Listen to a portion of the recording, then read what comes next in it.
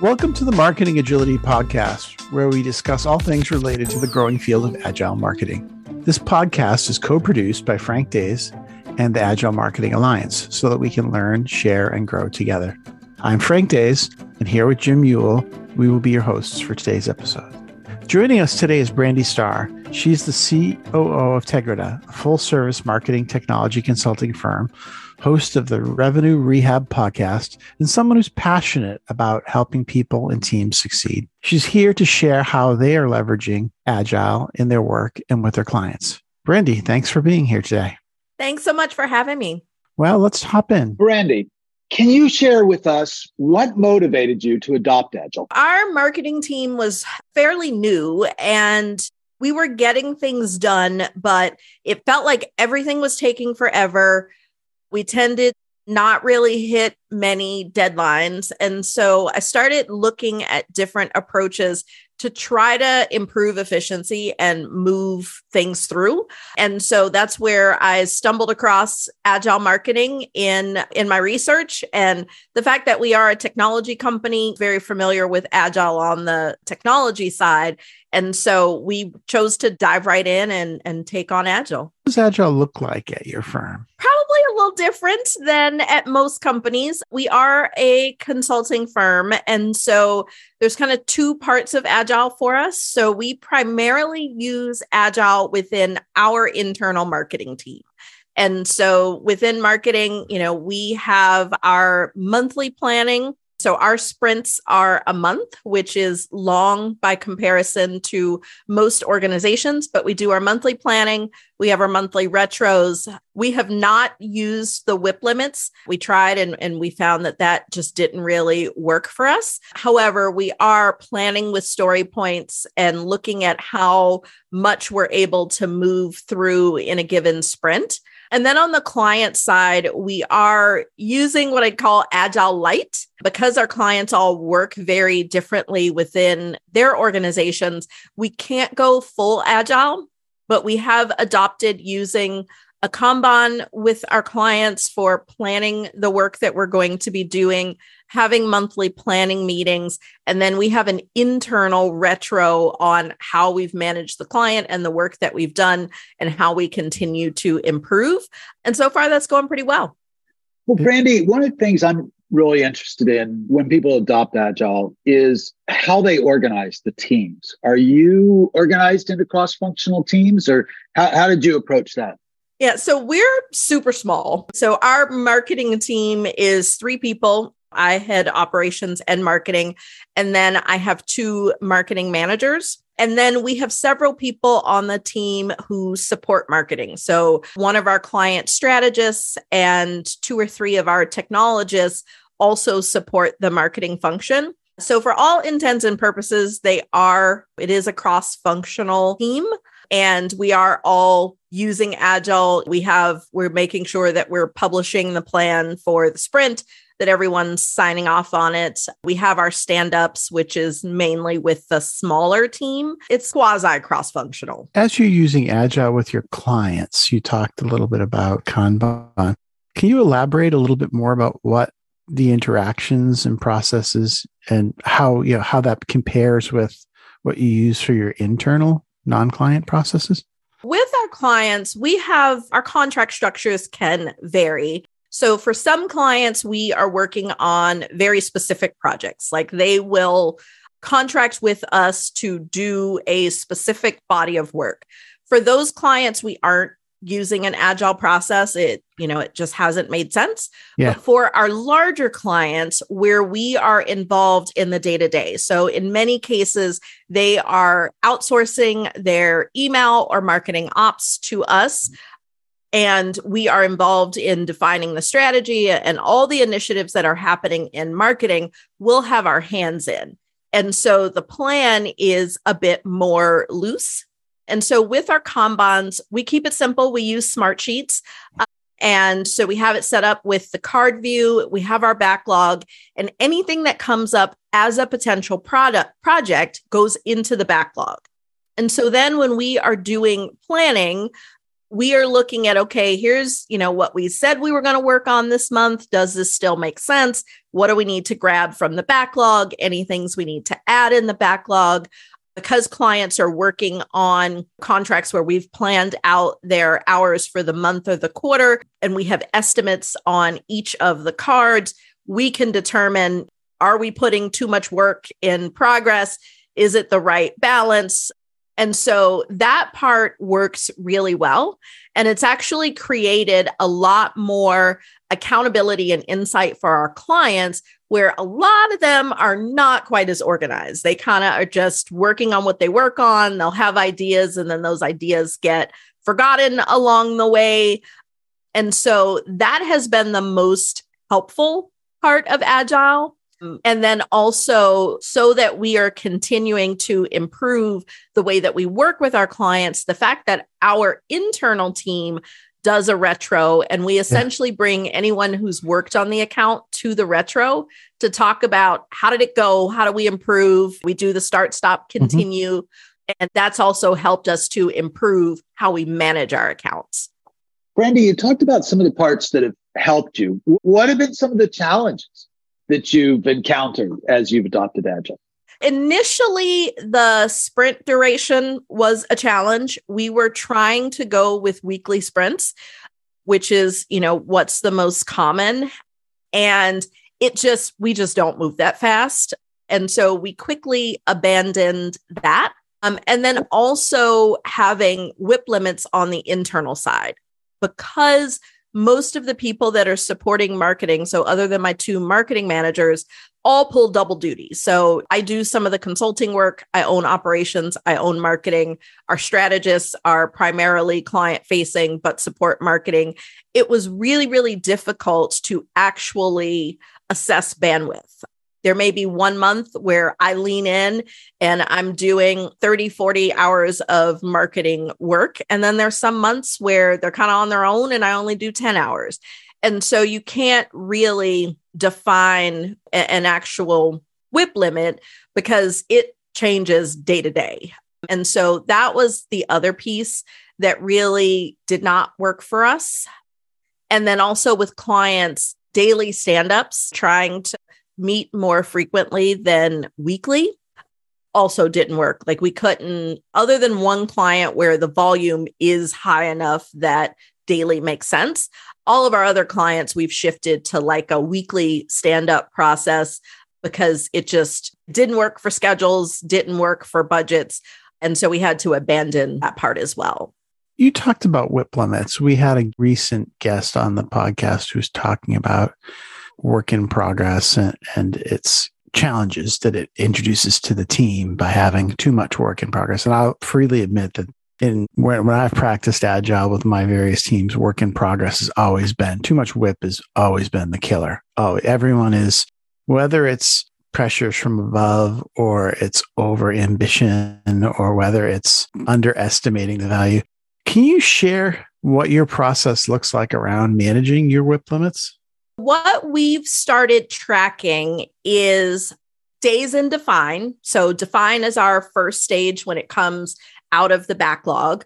And so we're looking at how long does it sit there before someone actually starts working on it. So we've been tracking that, I think, for 8 or 9 months or so, as well as our percentage of work that's getting completed on time. So based on the dates that we set, we always are focused on clear the board because the goal is that at the end of the month, everything is done and the middle of the Kanban board is empty.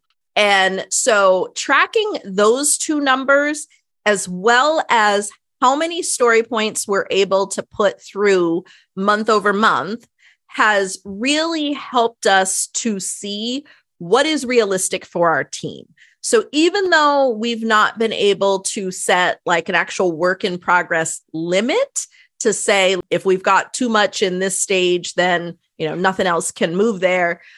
What it has done is it has helped us to not be over ambitious and to actually really be realistic. And so when we see that, okay, our percent on time is going down and our days in Define is going up, we probably put too much in that sprint.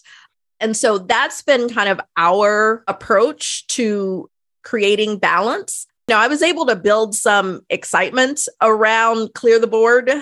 So far, we've only had 1 month where we've actually cleared the whole board. That's great. When it happened, I made a big deal of it. Yeah. We posted in Slack. I sent like virtual confetti gifts, all sorts of things. So, celebrating. Yeah, celebrating. Like to make it a big deal. And so that has also really helped everyone involved to be more conscious of what they can actually do, because nobody wants to be the reason that we don't clear the board. I was just wondering about the little sibling of WIP, which is the unplanned stuff that comes up in the middle of the sprint. Do you have a process on how you triage things? As a month is a pretty long sprint, there must be tasks that come up in the middle of the sprint that people have. Is someone being ruthless about, okay, this one comes in, that one goes out kind of stuff? I wouldn't say it's quite ruthless. And we are fortunate that we don't have a high volume of unplanned work. There are times where it peaks, something happens, especially things in the industry or like national crisis or things that people are paying attention to. Sometimes you have to stop work or take things out of market or things like that. But for the most part, we do pretty good at planning ahead and not having a lot of last minute stuff. However, when there is, we do in our marketing daily stand-up, we have that gut check of, can we really get this done without putting something else on hold? Yeah. Or do we need to put something on hold? And so it is a really quick, and I try to not make it a whole discussion. Like it really is a gut. If we can get this done or not. And I've gotten my team comfortable with being able to say no. Like if we do this, something's got to give. And so that's why I say I wouldn't say it's ruthless, because if there is something that really has to get done and we can't put something on hold, we do make it happen. And we do occasionally stretch ourselves thin. But for the most part, we do pretty good there. Brandy, I'm curious if you have applied some of the iterative aspects of Agile to your practice. And what I mean by that is oftentimes we kind of work in a waterfall method. We get a creative brief in, we do the campaign, we declare victory, we say the campaign's over. And the essence of Agile is iterative, to try to do a little something and see how it works and then iterate on it. Have you applied that aspect of Agile to your practice with your clients? So we've been able to take that iterative approach in a couple small ways. With our clients, I have started to really get them to think about what's the MVP? Like, what do we need to actually get done to get something in market or to get this project complete? And how do we iterate on it over time? Because we do, I do see probably more on the client side where projects will kind of just drag on and on and on because there's this desire to be perfect. And instead, I try to shift them to done is better than perfect. Like, how do we get to good enough? And that works on certain things and with certain clients. So I do at least try to preach the iterative mindset where I can, so that we don't get stuck in those cycles of revisions and all of those things. On our team side, I think we actually do a little better in just being comfortable in certain places with the process of iterating. Because we're consultants, there is a little bit of a different expectation of, we can't put anything in the market that's half done because it reflects poorly on our brand and it impacts our business. But like our digital ads is a great example. We've found that LinkedIn has been most successful for us, but our social ads aren't quite yielding the revenue that we'd like. So we're going through an iterative process. Like, we had our phase 1, we put it in market. We're looking at what's working, what's not. And as we're going into January, our fiscal starts in November. So we're now going through our second iteration of that and keeping what's working, trashing what doesn't. So we have that iterative process very much at the forefront of our minds.